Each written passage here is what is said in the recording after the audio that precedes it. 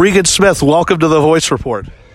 How's it going? It's Great day. It's good to see you again. It's a crispy day here at DuPont Country Club and the 21st annual Drive for Autism. Arthur Kepner and Deanna Principal are listening. What would you like to say to them? Well, I want to say thanks for number one, putting on a great event for a great cause and raising some money for autism. This is always one of those events on the schedule that I think we all kind of pencil in, and we know when we come to Dover, we're going to come up early and partake in this. It's not usually this early, quite as chilly as what it is today, or chilly, yes. But it is sunny, and we got other than the wind and the cold, we got great weather. Well, you know what? The most important thing is we're also here for a phenomenal type of cause, and usually we do this around May, but again, this is April of 2022, and for those of you who are, whenever you're listening to this, will note that when we listened to this in May, it was a great day, though. I mean, it was a cold day. It's a cold day, but as you said, it's for a great cause, yes, and it is. we always look forward to it. You know, this is, as I mentioned, this isn't one of those events that on the NASCAR circuit, we all know about it. We all pencil it in. We get ready to come, and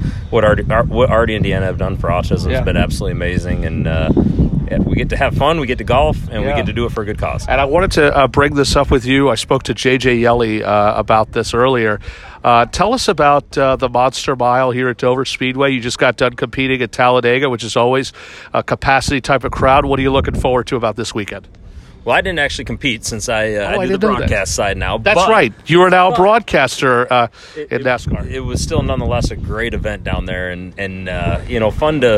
fun to see the crowds back at the racetrack and what's been going on at the tracks this year. It's been a great year with a new car. I think Dover's going to present a lot of new challenges. This car is tough to drive, and these guys are going to have to work hard all day on Sunday, and they will be wore out by the time it's over, and that's what we like to see. Regan, congratulations on what's been a great year for you, and congratulations to Arthur Kepner and Deanna Principal here at the 21st Annual Drive for Autism. It's good to see you as always. Good to see you too. Thank you, sir.